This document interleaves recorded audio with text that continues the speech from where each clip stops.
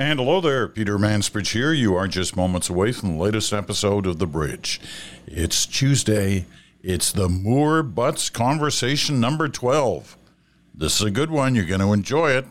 Coming right up.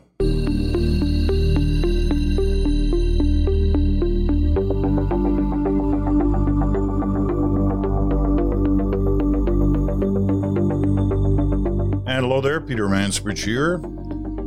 It's a Tuesday, and it's one of those special Tuesdays because it's time for a Moore Butts Conversation. It's number 12 in our series that started, more than a year ago.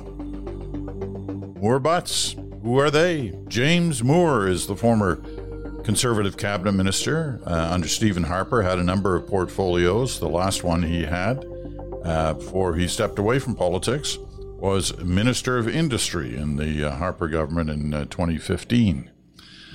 Gerald, he's now currently a senior business advisor for Denton's, and he lives on the West Coast. He's in Vancouver. Gerald Butts, former principal secretary to the Prime Minister of Canada, Justin Trudeau. Jerry Butts is now the vice chair of the Eurasia Group. Now, both these two are partisans, and if you've seen them or heard them on other programs over the years, you know that they can get pretty partisan because that's their nature, a liberal and a conservative. They fought over elections, but these two have a lot of respect for each other, and their friendship goes back some time. What they agreed to do in this series we call the Moore Butts Conversation is try and check the partisan nature of their lives at the door, the studio door, when they hook up to do our Zoom calls and have a chat. And for the most part, they do. Every once in a while, it kind of leaks through, but not very often. And as a result, we all gain knowledge and information about what happens on the other side of that often closed door in the world of politics. Today's conversation, number 12, is an interesting one. It's about polling. We see the polls. We see them all the time. What happens behind those doors, behind the scenes? How do they handle polls? What impact does it have on individuals and on parties? So that's one half of today's conversation. The other half is kind of related in the sense that it's that decision that elected members and those who want to be elected members have to make at some point about whether or not to A, jump into a race, or B, stay in a race. And that can be a complicated decision. And so we want to try and get at that as well. There's a lot of MPs from all parties who are trying to come to grips with that decision right now. So let's get underway. It's as I said, this makes the full dozen of conversations that we've had so far, and they're fascinating to listen to. So you can always go back and listen to others. But today, the Moore Butts Conversation number 12, and I'd say, let's get at her, gentlemen. Okay, gentlemen, we've seen for, the last couple of months, this kind of parade of polls at a hectic pace. I don't think I've ever seen so many different polls from so many different polling companies. But I want to try and get an understanding of the impact that has inside a party, whether it's the government or the opposition, whomever it may be. So first of all, it's kind of in a very general way, how do polls impact the politicians? James, why don't you start? I think it depends on where you are in sort of the life cycle of your career as a politician. I think if you're first elected, I think you have a sense that you have a lot of fight in you and you can keep going. You can recover from all of this. Hillary Clinton kind of breathed a big gush of fresh air into skepticism about polls because until about an hour before they called Wisconsin and Michigan, she was for sure going to be the next president. So people can kind of push back mentally against polls and say it doesn't really matter until it really matters and all of that. But I think if you're a reasonable and thoughtful person, and you're diligent about sort of your station in life and your obligations to your family and your obligations to yourself, and being honest about the trajectory of things, and you think about that in the current Canadian context, then I think you need to take full measure about where you're at, and not to sort of treat any poll as kind of no big deal. Liberals have been behind nationally now, as you know, by 5 points for well over probably a year and a half, by 10 points for probably 6 months to a year, and now creeping up to 15 points for the past 3 months. When you get that kind of a sense of kind of the inevitable end of almost a 9-year run, I think when you see those polls, it has a demoralizing effect on you, your family, your team, your staff, and people start breaking away. Right? I was once told in political parties, when they're coming and they're building from the ground up. When the Liberal Party started at 34 seats with Justin Trudeau as leader, or the new Conservative Party with Stephen Harper back in 2003, you start off with kind of a floor, and you're going to build up from there. The first people who come on board are the idealists, who want the party to be in a certain way, and they're going to be in the fight. They're movement conservatives or movement liberals, or they just want the party to have certain values. And then as you grow and you get closer to power, the opportunists start jumping on board.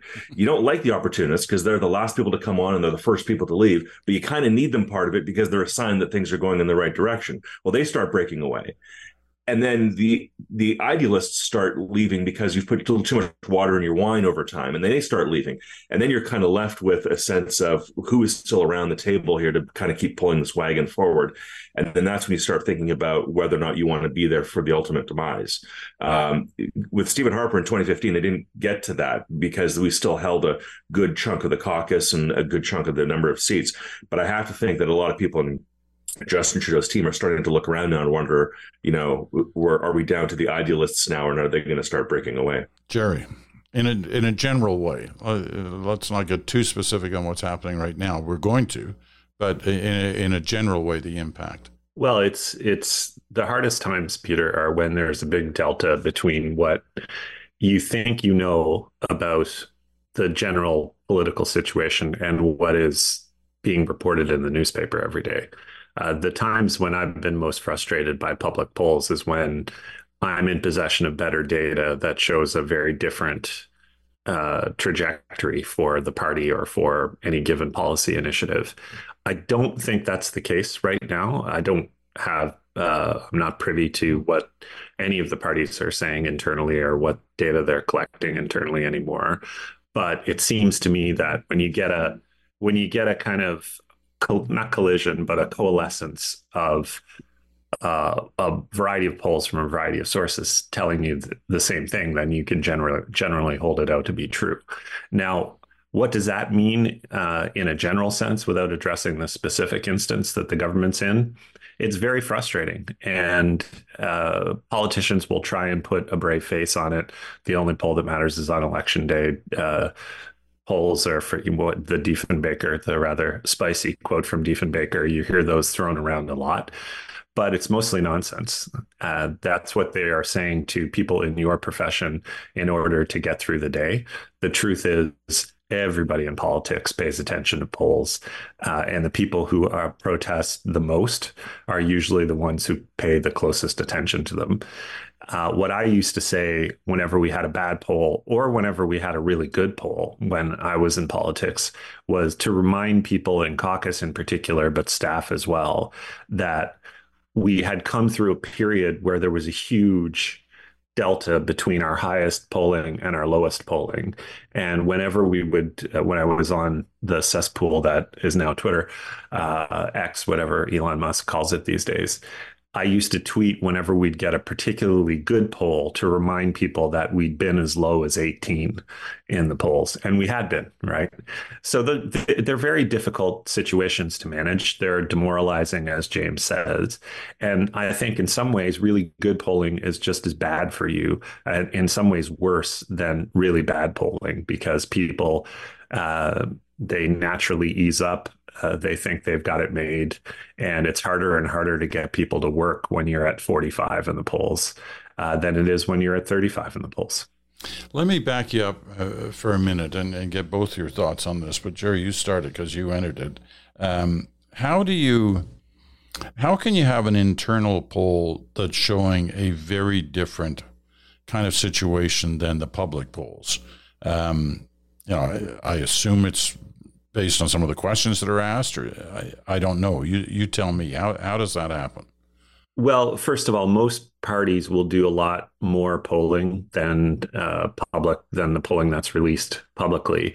But polling is only one data point that you use to assess the overall political health of the party. For instance, we had a pretty sophisticated set of instruments invented by a guy named Sean Wiltshire and Tom Pitfield that it took into account everything from millions of door knocks, phone calls, assessed sentiment locally, and that laddered up all into an overall national number. So, for instance, you see a kind of pale imitation of these in the seat projection models that have become more popular since Nate Silver popularized them in the United States.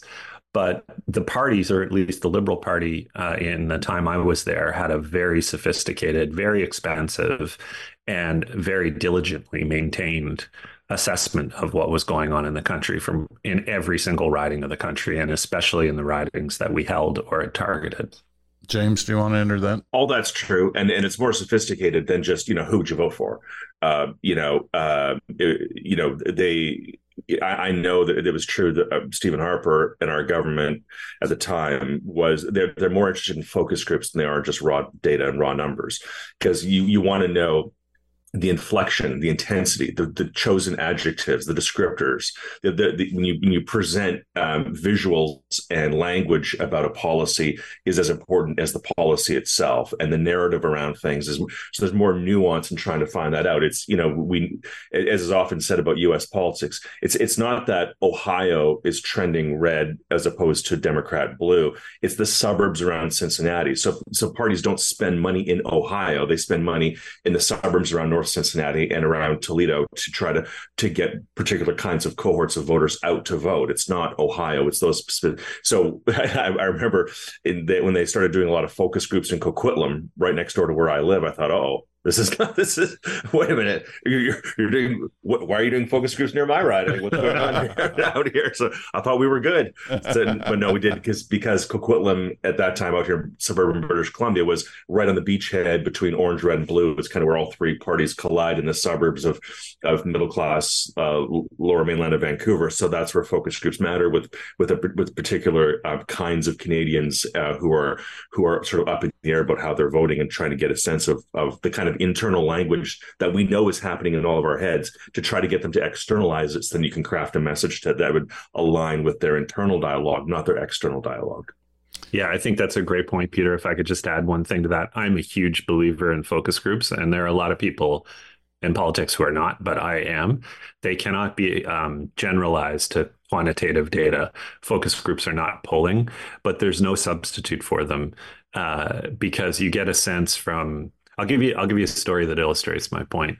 At the time when the Harper government was running, probably to that point, the most expensive ad campaign in Canadian history, the Just Not Ready ad campaign that they were running against Trudeau in the run up to the 2015 election, we were watching our numbers, our horse race numbers, go south incrementally. I think we lost something like when that was at its peak rotation, we were losing a point or two a week, and we started that year 2015 in first place, competitive, but in first place, and by the end of June we were in solid third, and it was largely because of that campaign. But I remember we did a lot of focus groups during that time, and I could tell from people's body language that it had planted an answerable question in people's minds, which in my view was a huge strategic mistake, because if we ran a good campaign, we could answer that question. And that's I could tell, the question. I could tell, especially in the 905 and in Vancouver, that people wanted Trudeau to do well, and they were a little bit annoyed that this seed had been planted in their head, and they wanted to hear an answer from it. There's no way to get to it. There's no way to get an answer like that, a finding like that from a poll. So it was the question of whether or not he was ready. Totally. So how do you answer that? What does the focus group tell you, or the body language tell you, that you can do to challenge that? Something. Well, ultimately, we answered it with our own advertising campaign and with the then leader's performance in the campaign itself. Right, that we had a plan to kind of to use the martial arts analogy, to use a kind of judo move and use the weight of their own advertising against them by answering the question directly with advertising of our own. And it all centered around the need for, or the expectation that the leader would do better in the Maclean's debate that kicked off that campaign than people expected him to. And we had bought out as much advertising as we could to get ourselves back in the game with what we called the ready ad, frankly. And it worked, right? It worked because people wanted to hear it. James, I know you're not supposed to tell us anything. Neither one of you are supposed to tell us anything that happens in caucus meetings, but have you got any anecdotes that relate to polling where, you know, the party's either doing extremely well or poorly, and the leadership, caucus leadership, party leadership, have to try and respond in the room to those kind of concerns?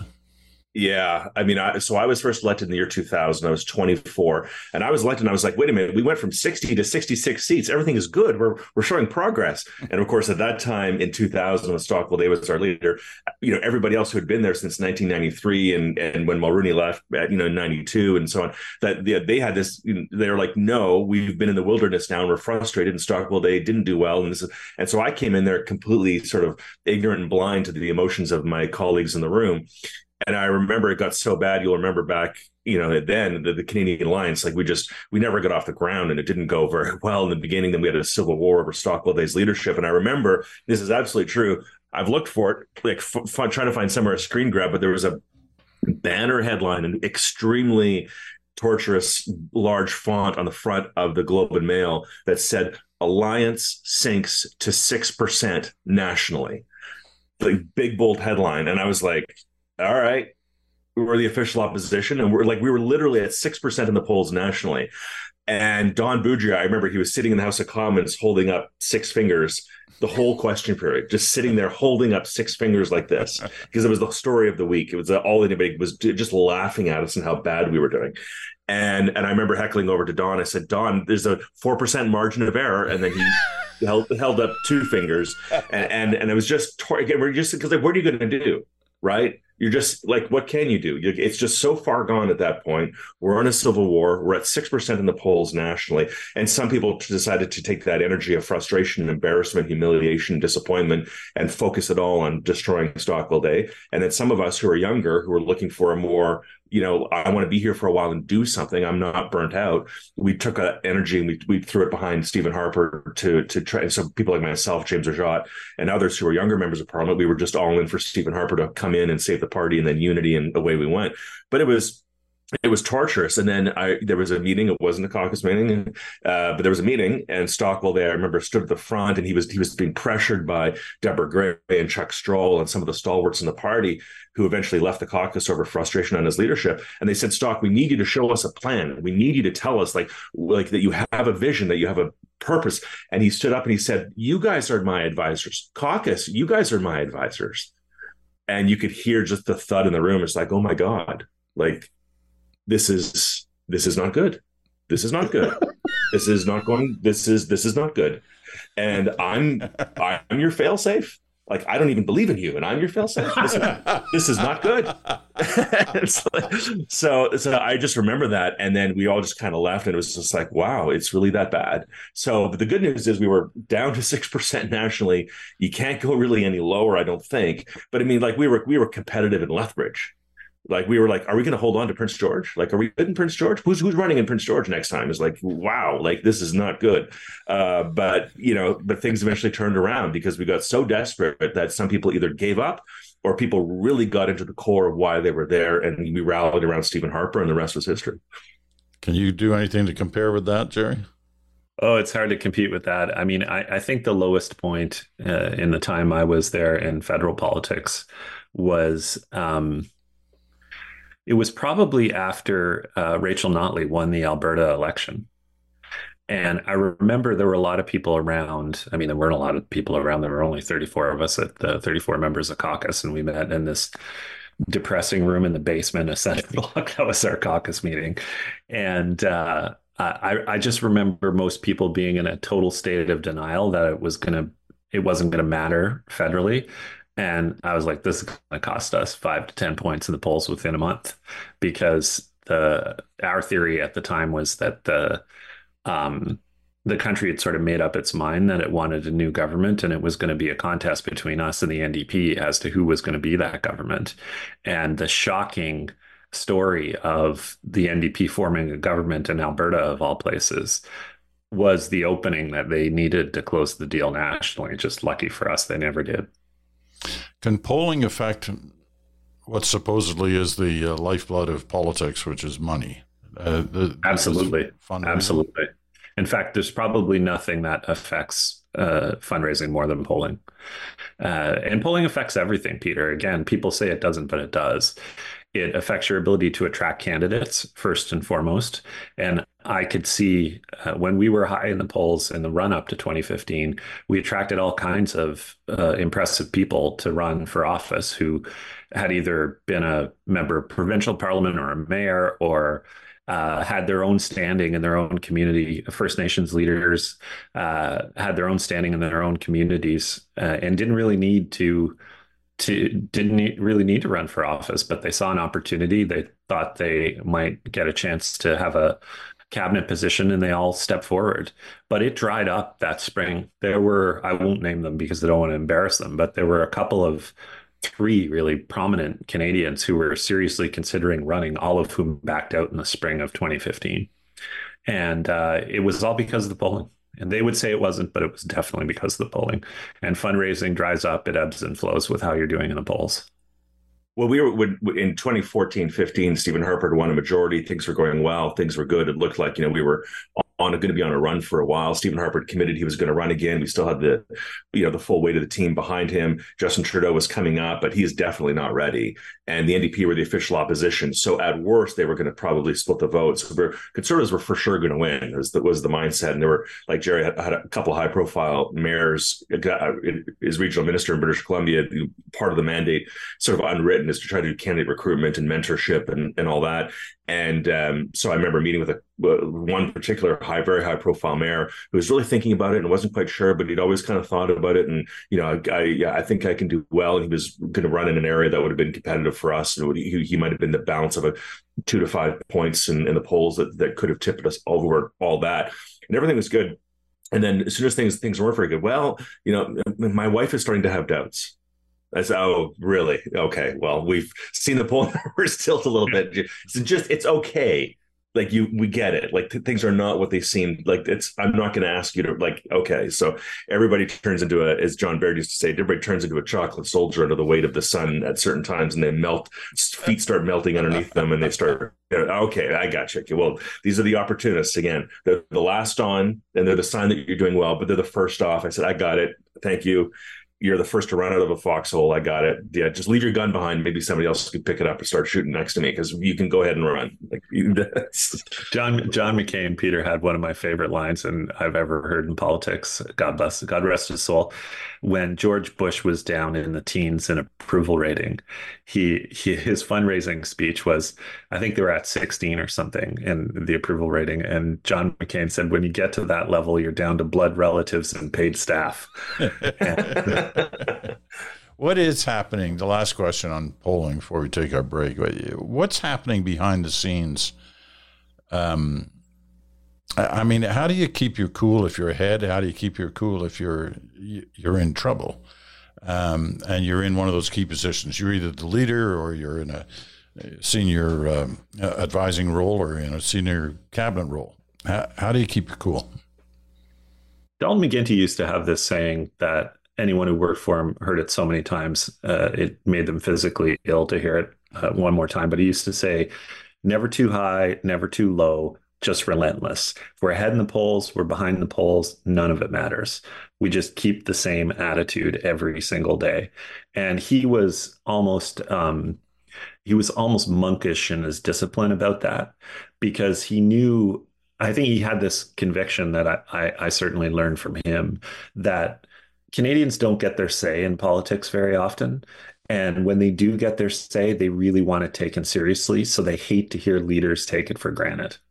I remember vividly walking to the subway during, I think it was the '04 election, the one where you guys were ahead, James, and then Martin eked it out in the end by with a strong showing in Ontario. And I was getting on the subway to go to work at Queen's Park, and this was in the day when there were still such things as newspaper boxes, right? And the front page of the Globe and Mail said, "Confident Harper predicts Conservative majority." And I looked at, and I don't know whether it was an accurate depiction of what Mr. Harper had said, but I looked at Jody, my wife, and I said, you know what? That's going to cost them the election, because people do not like to be taken for granted. And I think that's a huge risk for politicians if they pay too much attention to polls, because it seeps into their body language that day.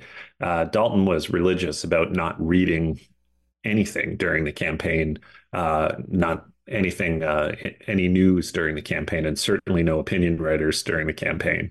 And he didn't want to see the polling either. So, I think that's the best way to conduct yourself in politics, because if you have this knowledge, whether you're far ahead or far behind, it's going to show up in your body language that day on the campaign trail. I'm not sure that Paul Martin in 2004 eked it out in Ontario so much as Randy White eked it out in Ontario in 2004. I'm just going to go ahead and say that. For those of you who don't know what I'm referring to, do indeed. Just Google. Yeah, yeah, I mean, when polls are too high or polls are too low, I mean, there's sort of an internal, psychology to it as well. But there are more than enough stories out there, right, of people who blew it at the last minute or who won it at the last minute. And so I think, you have to pay attention to the polls. You can't be too obsessed by the polls, but you're going to be obsessed, but you can't let it affect your game plan. You have to react to them. You have to respond to them, but you can't react to them. You have to be methodical, not emotional. Like, all those things are true. But I think, when times are really tough, you kind of have to remind yourselves, like, wait a minute, like, we're in office now. We have a privileged position now, whether you're in government or in opposition, or like, we can do stuff now that you will be very proud of, and we can influence to the benefit of the country and our worldview. Now, we will fight the next fight, but right now, let's take advantage of this moment and do something substantive and meaningful now, and let's not lose that reality. If you're up, and you think about where Justin Trudeau was a couple of years ago, where Pierre Poilievre is now, I'm always reminded of that Kobe Bryant. He did a press conference. I think the Lakers were up something like 3-1 in a 7-game series, and a reporter was like, you guys lost game one, you just won 3 in a row. You must feel good. Things are good, right? Said, job's not done. Is the job done? Job's not done. And he was very stoic about it. And there was a bit of an act to it, but I think he sort of willed this mentality into reality. That was sort of the Mamba thing about Kobe Bryant. It's like, job's not done. And if you think it's done, it's not done. You just got to keep focusing. You have to be relentless and disciplined. And I think the Pierre Poilievre and where the team is at now, I think they need to be relentless. Like, it's not done. Like, the voters haven't voted. Not a single vote has been cast, and you have to be disciplined and responsible and measured. If you want the part, you got to look the part, you got to act the part, you got to be the part, and be judicious in your language, and be thoughtful in your strategy, and be relentless in your implementation, and just earn it, and don't ever think that you're not being judged, and act accordingly. That almost sounds like advice, Peter. It sounds like James is. I think, but for both of them, no, but the advice to those who are trailing is pretty good too. So that was great. That was good. You should all get some form of payment for that free advice you've just given. Okay, we're going to take a quick break, and we'll be back with another kind of the flip side to this question. That's right after this.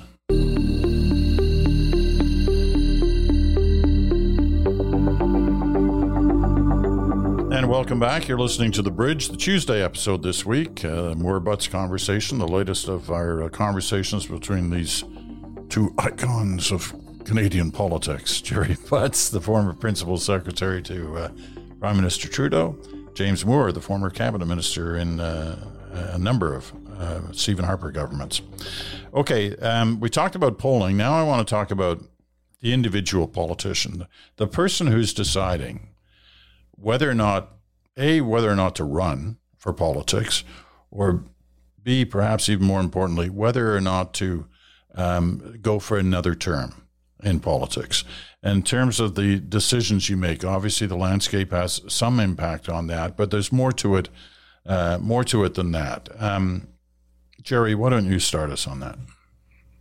Oh, sure. As someone who, I feel like James should kick us off, but I'll jump in, Peter, as someone who's never even seriously considered running for office and never would because I've been around enough. But you'd have advised many about whether or not they should. Yeah, and I've certainly recruited a lot of people or took part in the recruitment of a lot of people. I think ultimately it's a super personal decision, right? Politics is a team sport, and you succeed as a team and you lose as a team. But at the end of the day, it's really about whether you can, if you're getting into office, whether you can handle all of the unexpected surprises and put yourself in a headspace that you're kind of stoic about them. And if you've been in politics a while, you know what it takes to be in politics a while. And I think a lot of people are still close friends of mine who ran in 2015. They've been there now for the better part of a decade. And that's a long time in politics. The old cliche that a week is a long time in politics is true. A decade in politics is longer. And they're different people than they were when they started. And they've had a decade away from their families. They've had, both the stunning successes and the really difficult times of politics. And there's no profession in the world that takes more out of you more quickly. It's an internet meme to look at U.S. presidents the day they're sworn in and the day they leave office, and they all look like they've aged 20 years. That's true to in microcosm for anybody in elected office. It's a very difficult life, and you have to have the cliche is you have to have the fire in your belly. I think the best the best closing, I guess, on a career press conference I've seen in recent years, and I'd commend it to your listeners if they haven't seen it before, is Jacinda Ardern's. I thought that was an incredibly open, and she was ultimately positive, but a really honest way of describing why she was leaving politics. And ultimately, it's about you and the relationships with the people who are most important to you, and whether you can give it 100% every shift on the ice. Because if you don't, you're going to get killed. And that's the hard truth about politics. It's two very different conversations, like when to get in and when to get out. So the first one, which we're talking about now, a couple of times I've had colleagues come to me and ask about them running for leader, whether or not they should think about it. And I think this advice that I offered to them about whether or not to run for leader is true of any individuals thinking about whether or not to run for office at any level. Which is, I remember asking questions about fundraising and organizational, and he sort of had the answer. He said, well, I think this and I think that. And I said, no, the answer to the question of are you going to run or are you not is not yes or no. It's yes or hell yes. And if you're not hell yes, then you shouldn't do it, because you don't have the energy and the sense of I will prevail and I will weather the storm and I will go through it. And I've thought through this and I'm really good about it. When I was 23, when I started my campaign, I was young. The best advice I got right out of the gate, which was enormously helpful to me, was my grad supervisor, John Young, who gave me an article from the Canadian Journal of Political Science that showed in the 1993-1997 elections, 97-point-something% of Canadians voted the way that they did in an election because of the party, lead brand, the leader, and national issues. And 2%, it was like 2.4% of Canadians voted the way that they did because of who the local candidate was. The other 98%, 97.5% voted for party, leader, and issue. 2% voted based on who the local candidate was. And so he gave me this article and he said, I'm giving you this because I just want to make sure you know that if you lose, it's not because of you. It's not because people rejected you personally. It wasn't about you. So don't take it that. And also, by the way, if you win, it's not about you. They didn't love you. The moment was right. The party was right. The leader was right. The issue set was right. And you happen to be part of it. So don't take it personally if you lose. Don't take it personally if you win. Be humble and be responsible. And here's the data, by the way, to show that that's my view. And I just thought, and that stayed with me forever. So when times were really good, my ego didn't get blown up. And when times were really low, my ego didn't get blown up. I was part of a much bigger national conversation with national leaders and bigger issues and people voting based on their personal needs. And it helped me survive a lot of ups and downs, including the 6% nationally and all the way up to a majority government with Stephen Harper, that it was a very healthy ballast for me internally, and it stayed with me through my political career. So anybody who's thinking of running, believe me that that's true, A, and believe me, B, that keeping that in your mind will keep you healthy and sane through it all. If you're going to run as well, there are two other things that I did that were very helpful to me. Very quickly, one is same John Young, my professor, as he said, write a letter to yourself about why you're running and what you're doing. It sounds hokey, but it was meaningful. And he said, write a letter to yourself and reflect on that, and maybe rewrite it again every year, but write a letter to yourself, but keep the other ones. Write a new letter every year, but keep the other ones and don't let them go, about why you're running, what you think a success looks like. What are the motivating factors of why you're running, and what will you consider a success, so that you can feel a sense of purpose here. And then finally, to reinforce those two things over time, is you need a kitchen cabinet, which are people who are going to look out for Peter Manns, which is going to run, people who are looking out for Peter, looking out for your interest, not your party, not your leader, not the country, but you personally. What's good for your mental health? What's good for your physical being? What's good for your financial future? What's good for you as an individual? People who will rally around you because they care about you, not the country, yes, the party, but you as a person. So have that sense of ballast about perspective, number one. Number two, write yourself a letter to keep yourself focused and give yourself a North Star. And then third, put a proper kitchen cabinet around you who will properly look out for your best interest, because you will go into a fog of political war that will blur distinctions between what matters and what doesn't. Wow, that's great advice too. And John Young, he sounds like he was a hell of an advisor on a lot of fronts. Good man and a good friend. All right, let's go to the other end of things. When do you know it's time to get out? What should be the factors in making that decision? Jerry? It's the toughest call that most politicians have to make in their careers personally, is when to leave, right? And my own rule of thumb is you shouldn't get into politics in the first place unless you're going there to do something, right? That my aunt, Sister Peggy Butts, who you knew well, Peter, back in the day, I think the first time we ever met, you were coming to a function for her at the Savoy Theatre in Glace Bay, Nova Scotia, in my hometown. Many Men of the Deep. Men of the Deep were singing exactly. That Men of the Deep, that's right. And which is still going strong, by the way. Great Christmas concert, by the way, if anybody gets a chance to hear it. So she used to say, I remember asking her advice when I was getting involved in politics the first time. And she said, remember this, there are two kinds of people in politics. And I think this is true of life, by the way.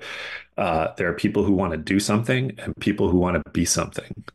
And the people who want to do something, you should support them.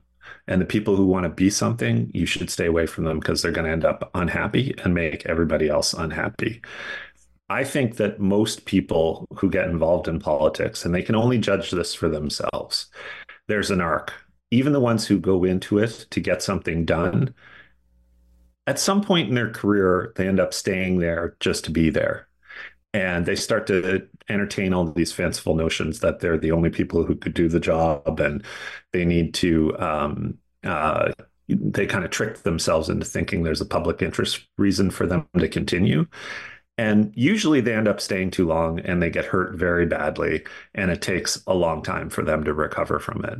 And those are the people I think I've seen it happen to, probably 15 to 20 people in politics, people who went against their own better angels, their own gut instinct to leave, and stayed too long.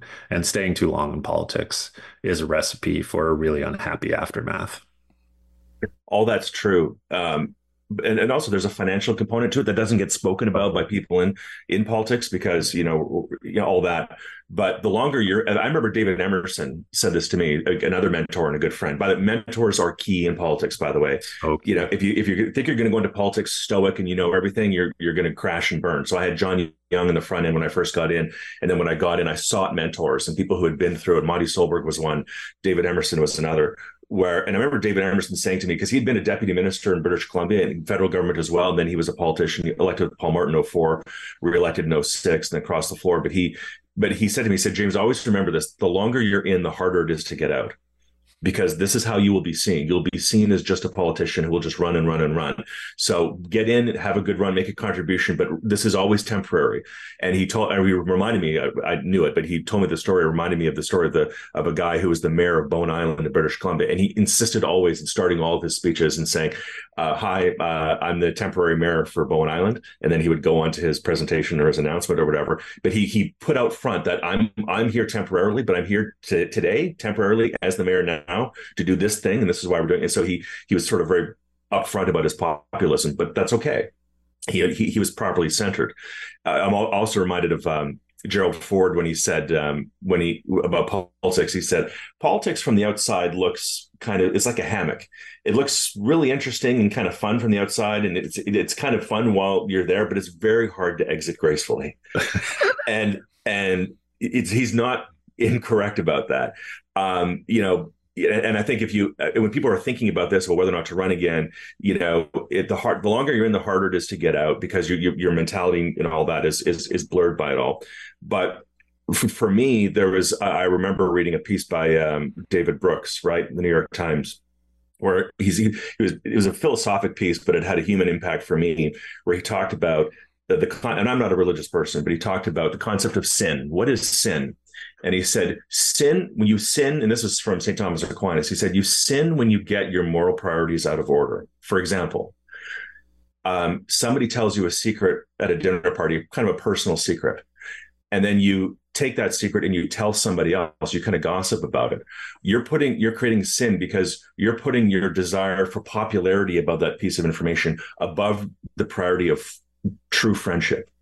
So you put popularity ahead of friendship. So now you've sinned. That's a sin. When you're in public life and you put the aspiration for higher office, I'm in the fourth row, I want to be in the front row. I'm in the front row, I want to be in government. I'm in government, but I want to be in cabinet. I'm in cabinet, but I want to be one of the good roles. And when you start putting that ahead of public service, ahead of your family, ahead of your personal health and your well-being, your mental health, and the people around you, you've sinned. You've lost focus. And I think people need to be mindful of that. I think that point you made about mentors is so important. And I've been blessed with some truly excellent ones in my life, probably in my political life. I mentioned Dalton McGuinty, but Jim Coots, who tragically died just before the year. He died on New Year's Eve, actually, 2014. So he never got to see the Trudeau election. And that was a real shame for you guys. Both know who Jim is, but for your listeners, he was the principal secretary to both Lester Pearson and to Pierre Trudeau, which I think is a feat that nobody else has achieved. But he also knew when to get out of politics. And he said to me that you should always, a couple of pieces of advice about exits. Go when more people want you to stay than want you to leave. That's number one. And when you go, try to make your exit useful for the people you leave behind. But most of all, if you're going to get into politics, you're making a 5-year commitment, but it shouldn't be longer than 7 or 8. Because if you stay any shorter than 5 years, and I'm including opposition years in this, then you can't get anything meaningful done. But if you stay too long, you're kind of out of touch with what's going on in the real world, because all of those cliches about there being a thick, impermeable bubble around political life, they're all true. They're all cliches for a reason. They're cliches because they're true. So, it's a different calibration for just about everybody in politics. But James, you're a football fan. You know what I mean when I say every quarterback has a clock in his head. You drop back to throw a pass. You don't need to count out loud before a linebacker smokes you. You know when you need to get rid of the ball. Yeah, and I've often had the analogy as well when I was in is like that being in politics, especially in a cabinet role, and if you're a person of any profile, it's like riding a bull. You have a great view, and you have an opportunity to steer this thing, but at any time you can get thrown off and trampled, and it can go very badly. And as soon as it's over, right? And it's over. But while you're up there, it is very dangerous, and it's one strike and you're out, and all those things are very, very true. And also, as the saying goes, when people stay around for too long, you start thinking, well, we have to stay. Like, who they're going to trust somebody? Like, who else can ride this bull? Who else can ride this bull? and as the saying goes, graves of the world are filled with indispensable men. Sure. Listen, this has been a fascinating conversation. All of these conversations have been great. This one is right up there near the top, if it's not at the top. But it does lead us to perhaps one of our next conversations, which would be about whether or not, and I don't want you to answer this now, whether or not term limits is a good thing. Because you both were, talking about exit moments and how long people can stay, but there have been some great examples of people who stayed a long, long time, right? The first guy I covered when I was a local reporter in Winnipeg was Stanley Knowles. I used to stand outside the CP rail yards in downtown Winnipeg when he'd campaign, 72 campaign, I think. And, I followed him through his career, as you all did, and had enormous respect. And he was, I don't know how many times he was reelected, many, many times. I mean, Pierre Poilievre, he's a 7-time MP. Now, most of those were minority governments, so they're being short in years, but that's all experience. And, there are many others, like him from different parties. So it's a good question about, length of time and whether or not, too long is, what the definition of too long is. So I think that's a good conversation to have, and whether we go as far as looking at the issue of term limits for MPs or what have you, I don't know. I would tend to. I don't like copying the Americans on anything, so why would we start there? Anyway, we'll pick this up on our next opportunity, but it'll be in the new year. That's it for the More Butts Conversations for 2023. They've been fantastic. You can get the box set for Christmas. You can get them. You can order it online. Well, it's a real pleasure, Peter, and just to wish your listeners Merry Christmas and Happy Holidays, however you choose to celebrate it. Hope everybody gets some time with their family, and it's an ongoing thrill to be associated with your work, Peter. So thanks for having me. That's very kind of you, and James too. It's great to have you. Yeah. Well, 2024 is a big year. British Columbia election, possible federal election, American election, lots of politics ahead. British election. Lots of reflection on who we are, what our values are, and it's a good time to keep the conversation going. So, and we will. Thank you both, gentlemen. We'll talk to you again soon. Of course, didn't mention how, 2024, that'll be the year the Leafs win the Cup too. So all these different things are happening. It's pretty exciting. Hope you enjoyed that. The More Butts Conversation number 12, and we'll look forward to many more in the new year in 2024. But that will be it for them for this year in 2023. Tomorrow it is the one of the last editions of Smoke, Mirrors, and the Truth. We've got more to tell you about some of the changes. And I got stopped a lot over the weekend at various book tour events. People saying, "What's going on? What are you talking about changes?" Well, they are changes. They're significant, but overall, in the big picture, they're small. So don't get too concerned there. And we'll get to announcing those probably next week. Tomorrow, Smoke, Mirrors, and the Truth with Bruce Anderson will be here. Thursday, Random Ranter time, and your turn. So if you have thoughts on, especially what you've just heard now, I've got a ton of comments already about Christmas trees. It's amazing. They're from the end bit yesterday. But if you have comments on what we've heard today, don't be shy. Drop me a line at the mansbridgepodcast at gmail.com. The mansbridgepodcast at gmail.com. That's it for today. I'm Peter Mansbridge. Thanks so much for listening. We'll talk to you again in 24 hours.